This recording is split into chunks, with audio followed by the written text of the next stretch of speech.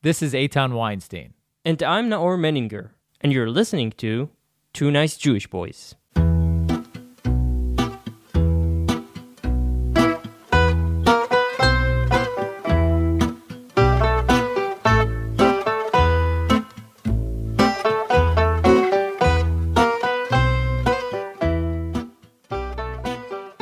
Freedom has been at the core of humanity's struggles for centuries. From revolutions and wars to social movements and uprisings, the pursuit of freedom and democracy has been a constant battle.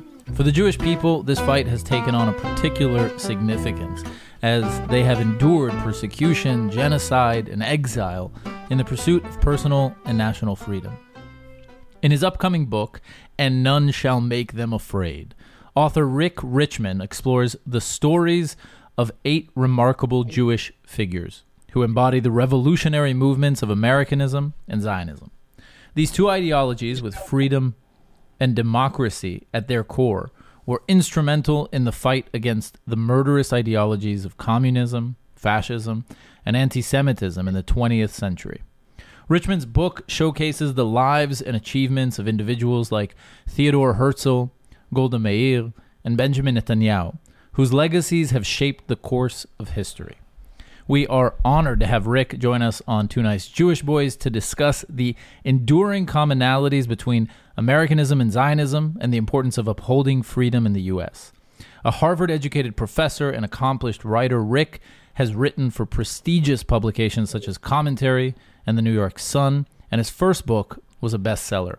We're honored to have him with us today. Thank you so much for joining us. How are you, Rick? Very good, and honored to be here as well. So where should we start? Is there really that much commonality between Americanism and Zionism? Well, there's even more than commonality. I think it almost rises to the level of an alliance. Americanism is kind of the civil religion of the United States from the very beginning, and certainly in the 20th century. And it was the movement to bring freedom and democracy, not only to the United States, but to everybody in the world. And Zionism was the effort to create a free and democratic state. So it really was an example of Americanism succeeding in the 20th century. No, nothing succeeded more than Zionism. And as you mentioned, communism, fascism, National Socialism, anti-Semitism killed tens of millions of people, and Zionism created a home for a people throughout the world. And we know what Israel is today. It was a miracle 75 years ago in its creation. It's a miracle that it has survived and succeeded today. It's true. I mean, we were just talking before the show. Noor has an amazing view of Tel Aviv. And I, in my infinite boredom, was thinking, I wonder what a 2003 skyline of Tel Aviv looked like. And I think it's amazing. It's probably one of the very few cities in the world who have undergone such a crazy change because of the freedom and the democracy that thrive here. It just boomed in the beginning of the 2000s with the high-tech revolution, and it just completely changed the face of the city. And when Herzl created the modern Zionist movement and wrote the Jewish state and held 6 Zionist conferences year after year, Tel Aviv wasn't even a city. It was vacant land at the time. And so you look at what it is now, Herzl had to imagine such a thing. There was not a city of Tel Aviv at that moment. So how did you embark on writing this book? What was the trigger to write it, and how did you go about it? Well, I got sort of dissatisfied with these kind of histories of Zionism, histories of Israel that were from 30,000 feet up. And I wanted to sort of bring it down all the way to ground level with the individuals who had created this miracle. I wanted to know how they did it. And so I started looking at things like Herzl's speeches, Jabotinsky's essays, Chaim Weizmann's books, going back before 1967, back before 1948, back before the Holocaust, back before the 20s and the 30s, and see how it all began by looking at the lives of the individuals who created it. And what I found was, first of all, it was absolutely fascinating because these people are all historic figures, but they didn't know they were historic figures when they started out. They were just individuals who were trying to do something about a situation that they saw. But when I started looking at each of these individuals, it almost became like there was an invisible baton handed from individual to individual, from generation to generation. And it was a story that was fascinating in its individual chapters. Each person in this book is an extraordinary and fascinating person, but the sort of flow of history through individuals gives it an immediacy that you don't get from a 30,000 foot book about politics or economics or diplomacy, international relations. You really need to come down to the people who did it, starting with Herzl, and as you said, going all the way through Benjamin Netanyahu, all the way up to the present. It's a remarkable story that such a small people, a statistical blip in world population, is able to create a state that hasn't been there in the place it stood for centuries, but hasn't been there for millennia. But they did it, and the story of how they did it and kept it going and enabled it to survive, I think it's encapsulated in two moments. One is Herzl, who's 35 years old. He's the literary editor of the New Free Press, a prominent Viennese newspaper. And he has the idea for a Jewish state. And people think he's crazy. Some of the people think he's literally crazy. But everyone thinks this is nuts. This is impossible. Now flash forward 125 years. And there's the Israeli prime minister speaking to a joint meeting of Congress for the third time. No world leader has ever done that with the exception of Winston Churchill. And 125 years may seem like a long time, but it's barely more. It's a 1.5 individual lifetimes. But from that moment back in 1895 to that moment when Benjamin Netanyahu stood before a joint meeting of the United States Congress, the superpower of the world, for the third time, I'm not sure there is anything in history that quite approximates that level of achievement in that short of historical time. And certainly for 3,500 years of Jewish history, it's an amazing development. And I think we don't fully appreciate it. You know, we live with the benefit of it. We have never known a world where we didn't have the benefit of it. But it was the effort, not in my opinion, of these flows of history, but of individuals who decided to do something. And when you see that one individual did something that went to another, that went to another, that went to another, and all of a sudden, in historical time, all of a sudden, there's Israel, one of the most remarkable states in the world, and speaking before the United States Congress. So it's an incredible story. We should all know it. I didn't know it before I wrote the book. Really? I said to my wife all the time when I was writing the book, I would say, my God, I got a great secular education, a very good Jewish education. I didn't know these stories. How come? Why didn't my teachers teach them to me? And the answer, turns out my teachers didn't know them either. So there was no way for them to teach them. We've sort of forgotten them. And my book is actually an attempt to bring them back into common knowledge because they're fascinating stories and we all ought to know them. So can you share with us, maybe, let's start at the beginning, because it's funny, you mentioned Benjamin Netanyahu in his address to Congress, which was highly controversial. I think all three times were pretty highly controversial. But you mentioned that, and I wondered, how controversial Theodor Herzl was as a figure in his time, because today he's pretty much accepted as the founder of Zionism. Everybody can get behind the idea of Theodor Herzl. Except BDS, maybe. Yeah, except for BDS. But everybody who's, who lives here, who's Jewish, no one's like, oh, Herzl, that guy was was no good. But I'm wondering how controversial was he in his time? You mentioned he was crazy. Maybe you can give us a story of Theodore Herzl that you shared in your book that you didn't know before you wrote it. Sure. Yeah, you're absolutely right. I grew up thinking, Herzl, very impressive guy, world-class beard, comes up with the idea of a Jewish state, seems pretty obvious to me. STDs. But when you go back and look at what was happening when he comes up with this idea, Orthodox rabbis, rejected it because he was rushing the end, pushing the end. You should wait for the Messiah. Hmm. And Reform rabbis rejected it because they thought that Judaism was a modern religion of reason. This stuff from two millennia ago, when the Jews had a state, was something in the past. They didn't want it back. And then you had secular Jews who were happy with their situation in the states they resided, and they certainly didn't want claims of dual loyalty. They were afraid of Zionism. You had socialist Jews, and there were a lot of them, who thought nationalism is something that is really counter-revolutionary. We don't want that. We want an international approach. And then you had Jewish public figures who all, virtually all, there were some exceptions, but virtually all thought that this whole idea is absurd.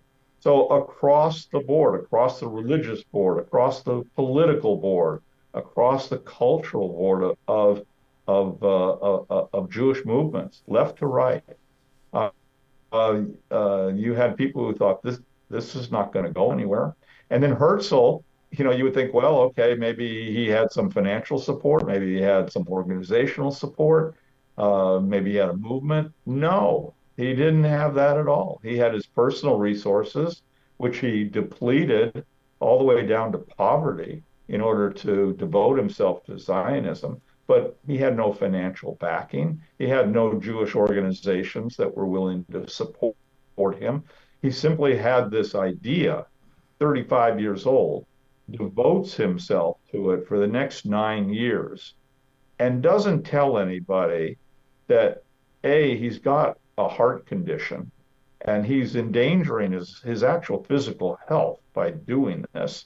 And secondly, he's employed with a very prestigious paper, a sort of the New York Times of the European continent at the time. And the owners of the paper are two Jews who are very anti-Zionism once it starts. They're fine there in Vienna. They don't want to rock the boat. And they tell Herzl, their young literary editor, don't do this. This is an embarrassment to us. And Herzl says, I've got to do it. And he risked his job and he risked his financial support for his family in order to do this. He does it for 9 years. And then he dies suddenly at the age of 44. So yes, I had the same reaction that I think most people had today. Great guy. Apparently he was tall and charismatic, tall at the time being 5'9". And he, perhaps gave some great speeches, but of course, Jewish state, got to have a Jewish state, wasn't such a great idea. In fact, it was a superhuman effort that, we don't fully appreciate what it took to start and to stay with this movement and create the first Zionist Congress in Basel, Switzerland. He had to hold it in Basel because the Jewish community in Munich, which is where he wanted to have it, didn't want to host it. Really? Because thought it would create problems. Munich was a good place where Jews could get to from various places. Basel was out of the way, but he had to switch it there because he couldn't get support from the Jewish community in Munich to hold it there. So the sort of effort that Herzl put into this is just beyond extraordinary. And without him starting it, we wouldn't have what we had today. I want to get to some of the other figures, but I do want to ask, I want to touch on Herzl like one more before we move on. What is the pinnacle you mentioned, the World Zionist Congress, the pinnacle of his lifetime, right? I guess, in terms of in terms of the Zionist movement. Like that's the most he saw, the biggest success he probably saw in his lifetime. Can you tell us a little bit how that came about, what it represented? Were there people were there people still against it at the World Zionist Congress? Like what went down there?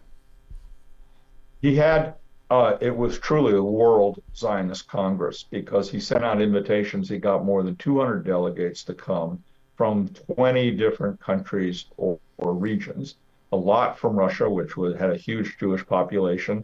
And they showed some courage to simply attend because the Tsar found out there was a nationalist movement that was being supported by Jews in Russia. Nothing good would happen to those individuals. And five people came from the United States, including Rosa Schonensheim, who was a woman Rebbitzin, who had started the first Jewish women's newspaper in the 1890s in America. And she went to the Congress. Now, to get to the Congress, she was in St. Louis. She had to go to Chicago. She had to get from Chicago to New York. She had to get across the ocean. We're talking, there's no airplanes across the ocean. She has to get all the way across Europe to go to Basel for a 3-day conference.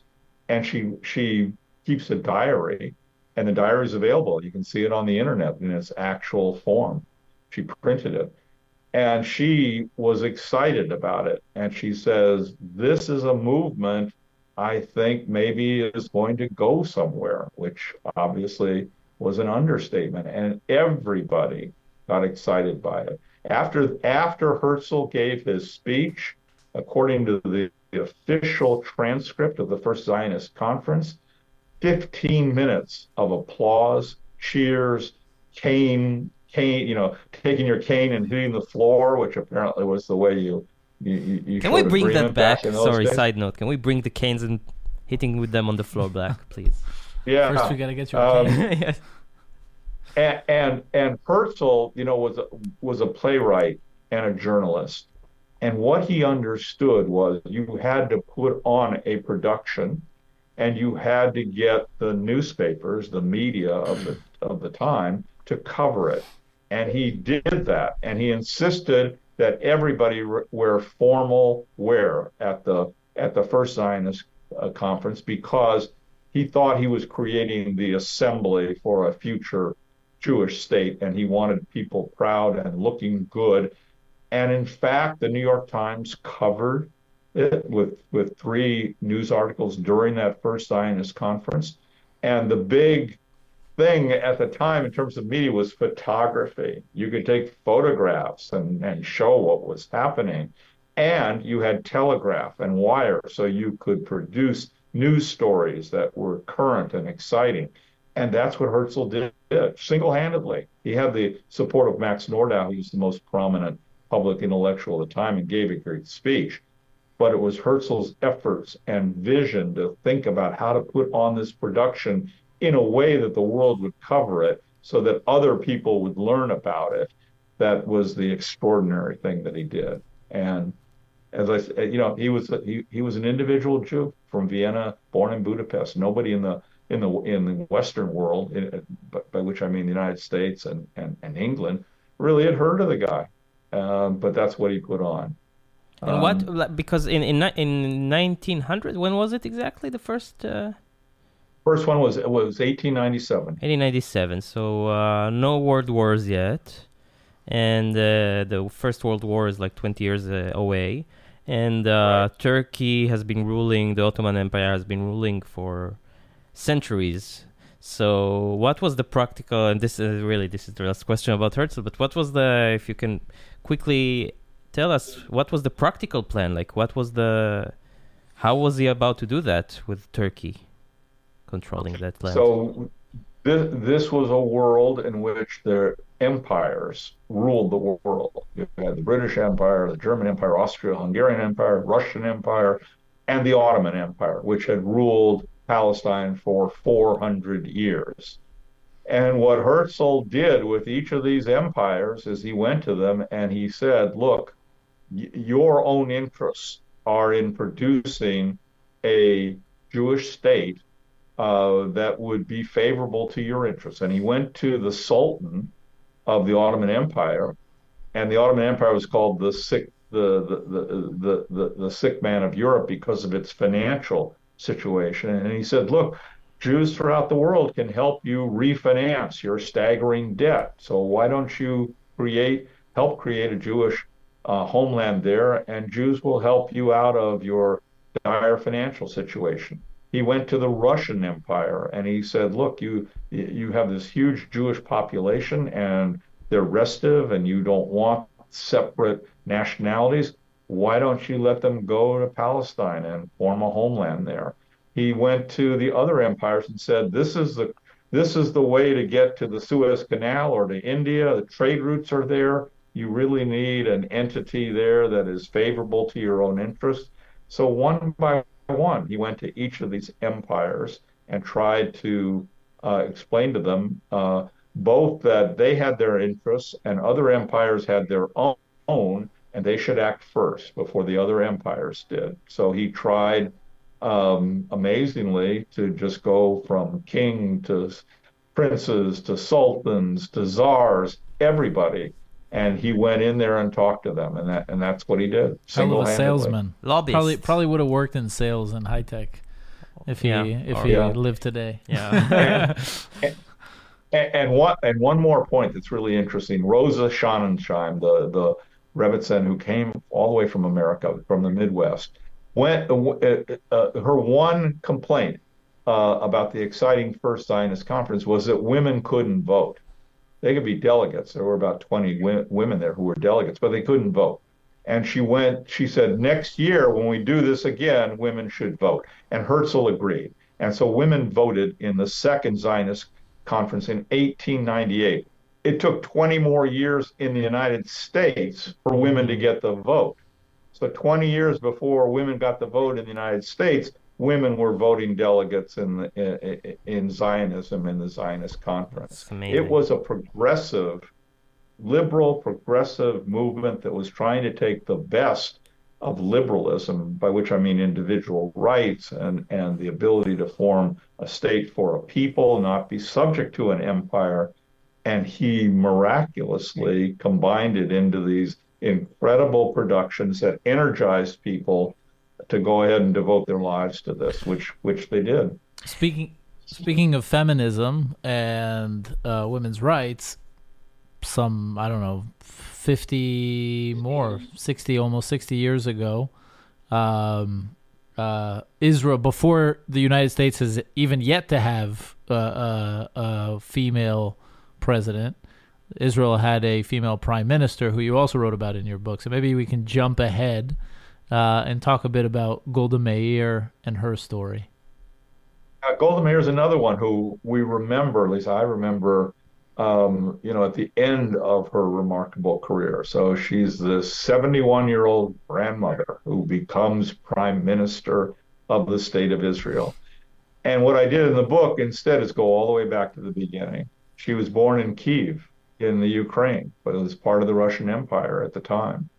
And after the pogroms in the early part of the first part of the 20th century, her father leaves her mother and her three sisters and goes to America to try and find a job. He finally gets one in Milwaukee, in Wisconsin. He's a carpenter. 3 years later, he sends for his wife and their three children, including Golda. They walk to the border. They use what little money they had to pay border bribes to get out of the country. Somehow they make it to America. Golda's 8 years old. She sees her father there, and he's marching in parades. Their workers are having parades. It's a socialist town. At the time, they have a socialist mayor, they have a socialist congressman, and she sees her father, and there are policemen on horseback, and they're on either side of the marchers. And to her amazement, they're protecting the marchers. In Russia, if they had tried to march, there would be policemen on horseback whipping them. And so here in America was this new world. And so she went from an anti-Semitic autocracy to the most free and in her view idealistic, because she believed in socialism, place in the world, and even in America. And then the Balfour Declaration comes along. She's 21 years old, and she decides she wants to give it all up and go to Palestine to help create a Jewish homeland and perhaps show that socialism can work if you've got kibbutzim at a micro level and you've got Histadrut, a labor federation running the country at a macro level. And she gets married to a fellow socialist, Morris Meyerson, becomes not Golda Meir, but Golda Meyerson, and she conditions the marriage on him agreeing to go to Palestine. And he didn't want to go. He was a socialist. Things were great in Milwaukee, but he loved Golda. And so they went. And so she went in 1921. So when I catch up with her, and she's the 71-year-old grandmother, she's been there 50 years. And she was involved in Zionism because when she was in her 30s, coming back to America to raise money for a Jewish state, she was a huge asset to Zionism because she could speak to Americans in unaccented English. She was a young, attractive woman speaking unaccented American English. She had a bit of a Jewish accent, though. She was the first BB. Yeah. Yeah. No, but she has a bit of a Jewish accent, right? Well, Ben Gurion later said about her when she, as all the cabinet members had changed their names to more Israeli names, she became Golda Meir instead of Golda Meyerson. And Ben Gurion said she was the best man in his cabinet. And she was always amused. She was always amused that was the highest praise that Ben Gurion could think for her. And the praise that was really more on point was that, and Ben Gurion said this, she was the woman who raised the money that created the Jewish state. She raised $50 million in the Independence War, 1940 dollars and Zionism was not a rich movement. The philanthropists thought it was going to fail too. So she raised it by going, and you look at her travel schedule in the 1930s, she would go to 6 or 7 cities across America and then 3 cities in Canada, raising money and then going back to Palestine. As what? What was her official title? Who was she working for? What was she doing then? She was just part of the labor Zionist movement, and she was there. There were a handful of men and basically one woman, her, involved in it, and she would just be sent by. I'm not sure if Histadrut was actually the Zionist organization, Histadrut. Yeah, I think. Yeah. But she believed in labor Zionism and socialism, and that's what she wanted to do and create. And amazingly, she did it. And later on, at age 71, she becomes the prime minister. 50 years after she made that decision to give up everything in America and go to Palestine.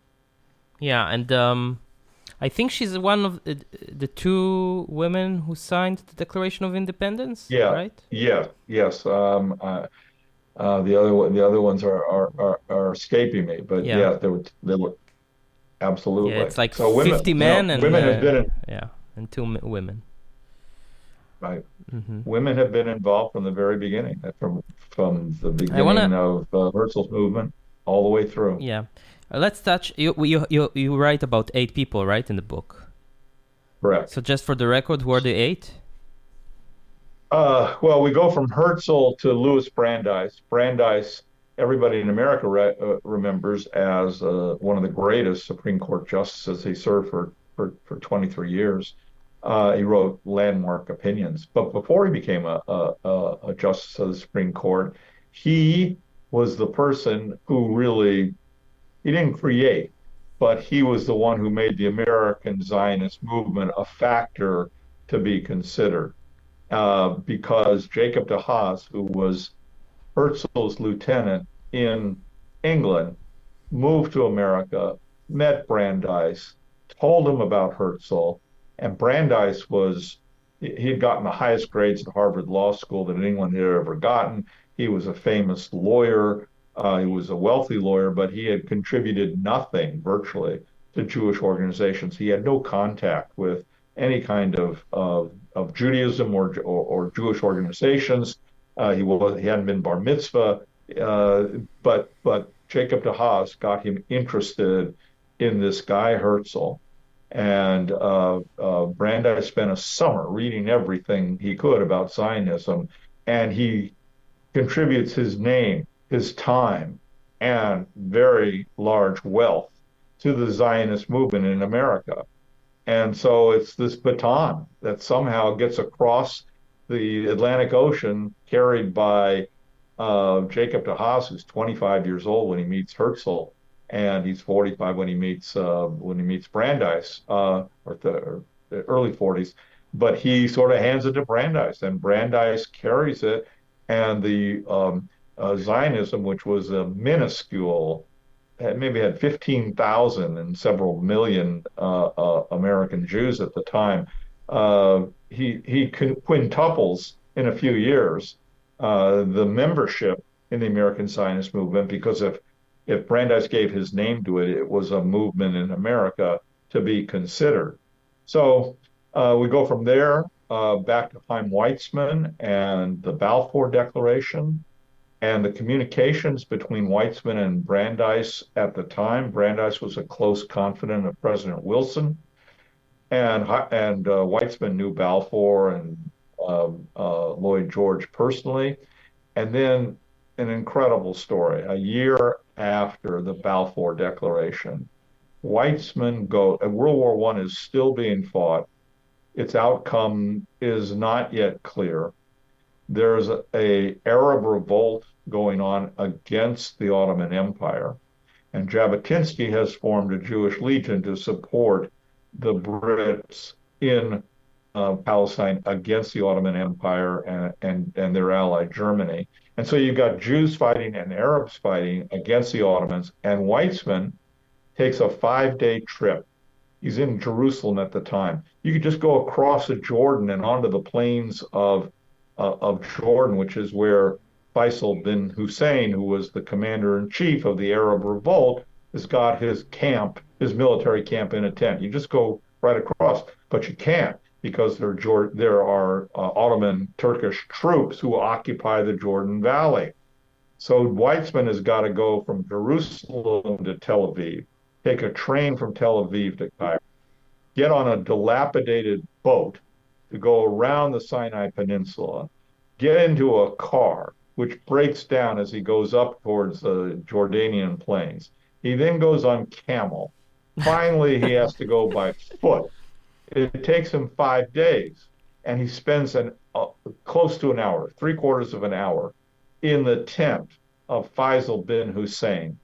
And they come to an understanding that Zionism will support Arab nationality, and Faisal and his father, who is the ruler of Medina and Mecca, the two holiest places in Islam, will support immigration of Jews into Palestine and the Balfour Declaration, which has just been signed a year before.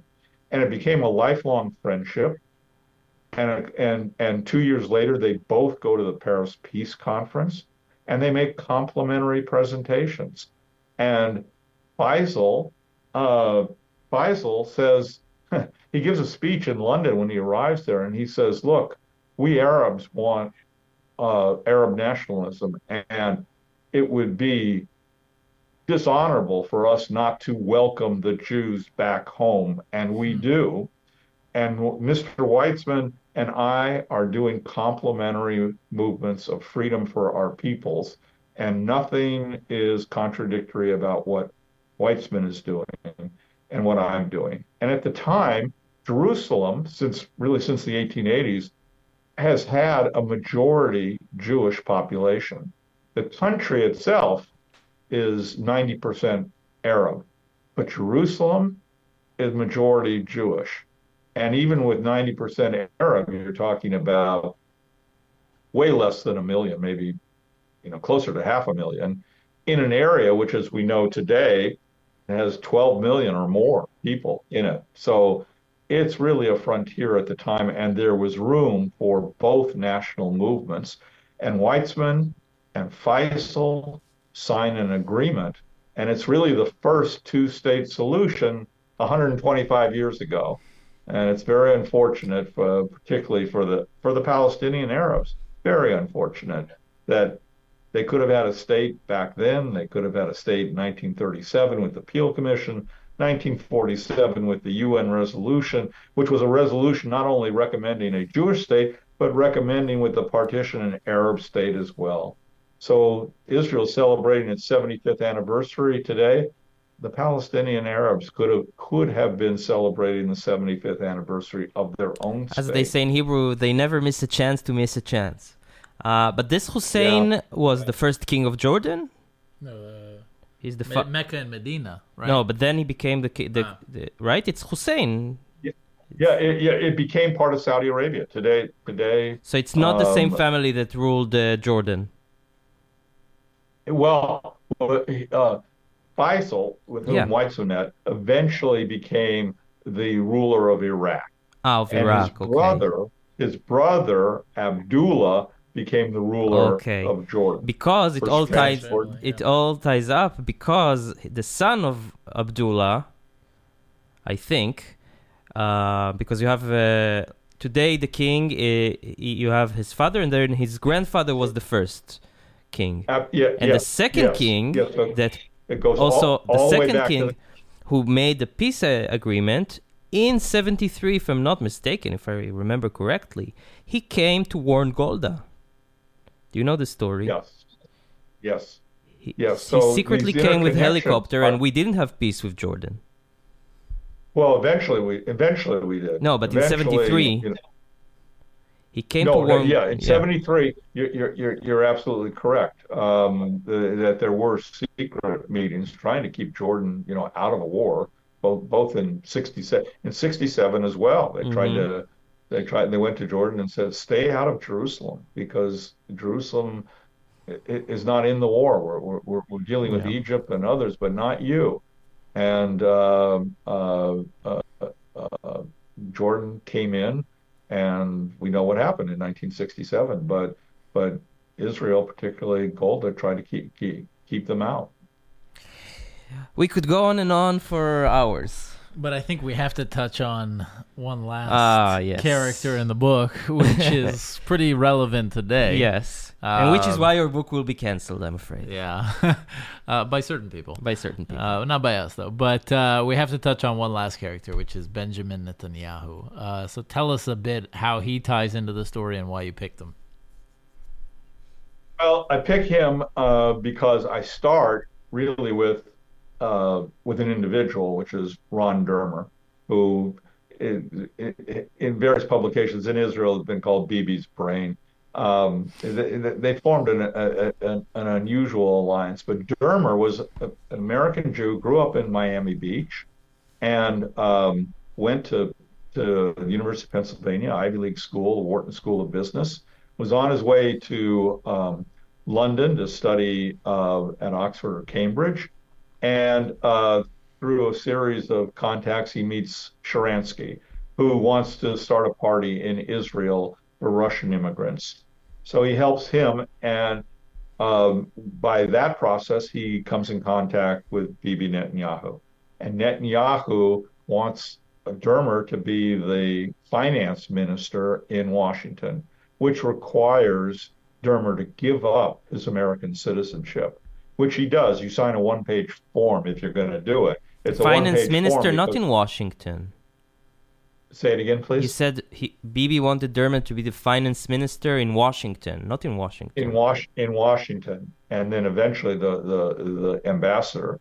But to be a finance minister for Israel in the United States, you have to give up your American citizenship, because under U.S. law, you can't be a U.S. citizen and be a foreign diplomat and have constitutional and other legal protections of an American citizen, so you got to give it up. So Dermer not only gives it up, signs this one page, but attaches a 675 word essay called Proud to Have Been an American. And it's a beautiful essay about bringing American values to Israel, which is struggling to to achieve the freedom and security that Americans take for granted. And Dermer forms this relationship with Bibi. And in 2015, when the Iran deal was on the table, and the question was whether Netanyahu should go to Congress and oppose an American president on his chief foreign policy objective and the ruling Democratic Party, which supported the president, virtually everybody told Netanyahu not to do it. Um, uh, the former Israeli ambassador, Michael Oren, opposed it. Various American prominent friends of Bibi told him not to do it. His own staff, most of them said, don't do it. Dermer said, do it. And he said, the reason you should do it is when you have we were a people without a voice. This is an existential threat. When we are given the opportunity to speak, you have to speak.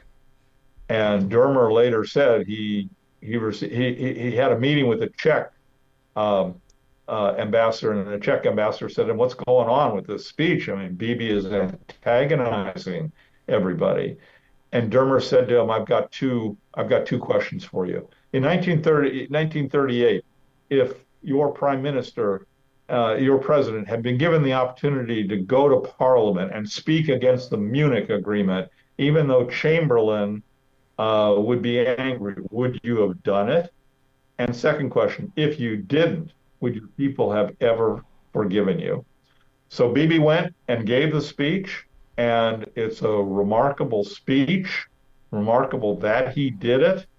And he didn't succeed with President Obama, but it was part of the success with President Trump about withdrawing from an agreement that Netanyahu and I think across the board politically in Israel think is a bad agreement and something that might be good as long as it lasted, but had sunset provisions that would enable Iran to have a nuclear weapon in very short order once the sunset provisions took effect. So Dermer and Netanyahu together did things that perhaps no other U.S. ambassador and no other Israeli prime minister would have done. They elevated the Iran deal.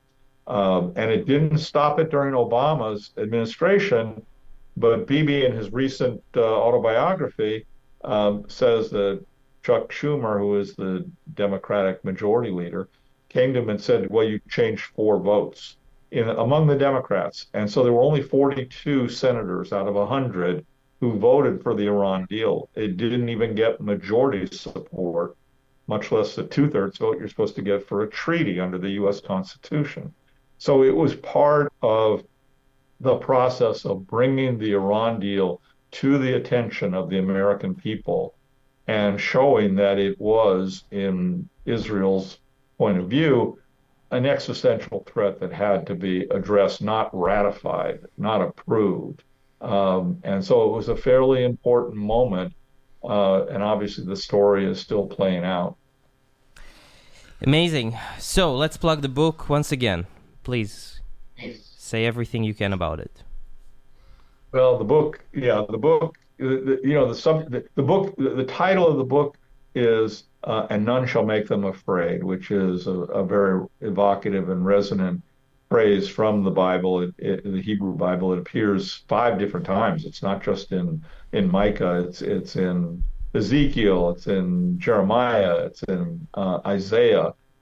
And what it really means is, it means several things in connection with my book. First of all, these were 8 people who were not afraid. But also, it's a biblical promise to the Jewish people that none shall make them afraid. So it's a promise to the Jews of a state. It's a promise to the individuals who devoted their lives to it. So what I hope people will take away from it is that individuals matter. And every individual can make a contribution. None of these people thought they were historic individuals when they started out, but they became them. And we can't all be historic individuals, obviously, but we can contribute. We can do something. And it's a big mistake to think that because you can't do everything, or maybe because you can't do anything, you do nothing. If people do nothing, bad things will happen. So this is an attempt to tell people about 8 people. You can read any chapter, in any order, and it's fascinating, and you'll learn things you didn't know. But if you read it chapter by chapter, you'll be amazed, I think, of this process of history that started from scratch and resulted in a state that is, even with all the problems that it has, is addressing them in a democracy with everybody having the right to vote and speak without fear, and has provided a homeland for everybody from Europe after the Holocaust to the people from the Arab countries when they were expelled to anybody who was in danger. It's a modern miracle, and telling the story through 8 of the individuals, they're not the only 8, but at least 8 who created it, I think will give people an appreciation of the heritage they've been given and the need to keep it going. Amazing. Incredible. Thank you so much. Thank you so Rick. much. And this book sounds amazing. And thanks. People can find it on Amazon. Is there like a hardcover, Kindle version? There's an ebook Yes, version. Hardcover. There's an audio book. There's a Kindle ebook. However you read or listen to books, it's there for you. You can get it at Amazon, Barnes and Noble. Amazing. I think you'll enjoy it. Amazing. And if you enjoy that, you have 2 other books, right? The first one, as we mentioned, was a bestseller. Yeah, the first one was called Racing Against History, the 1940 Campaign for a Jewish Army to Fight Hitler. And it's the story of 1940 about how Weizmann, Jabotinsky, Ben-Gurion, all 3 of them came to the United States in 1940 when the United States was deep in isolation. It's the first full year of World War II, to try and get public opinion to support the creation of a Jewish army to join the fight. And the remarkable thing about the story is that the 3 of them were there for months at a time. There wasn't a month in 1940 when there wasn't one of the 3 great leaders of the left, right, and center of Zionism in America. The remarkable thing is they weren't talking to each other. And by not talking to each other, I mean, they weren't on speaking terms. And we're a small people, and we have got 3 great leaders, and they're not even on speaking terms. It's an old Jewish story. It's a new Jewish story, continual Jewish story. But what it gives you is a sense of there's a saying that some historian came up with, that back in those years, the Jews were powerless, but they were not passive. And it will give people who read Racing Against History a sense of the incredible commitment left, right, and center of Zionism made to try and do something and not simply stand by. So it's part of our heritage, and both books are really an attempt to bring in story form through individuals the incredible heritage that we've inherited. Thank you so much, Rick, and good luck with the book. Thank you. Thank you so much. Guys, see you on the next episode. Bye-bye.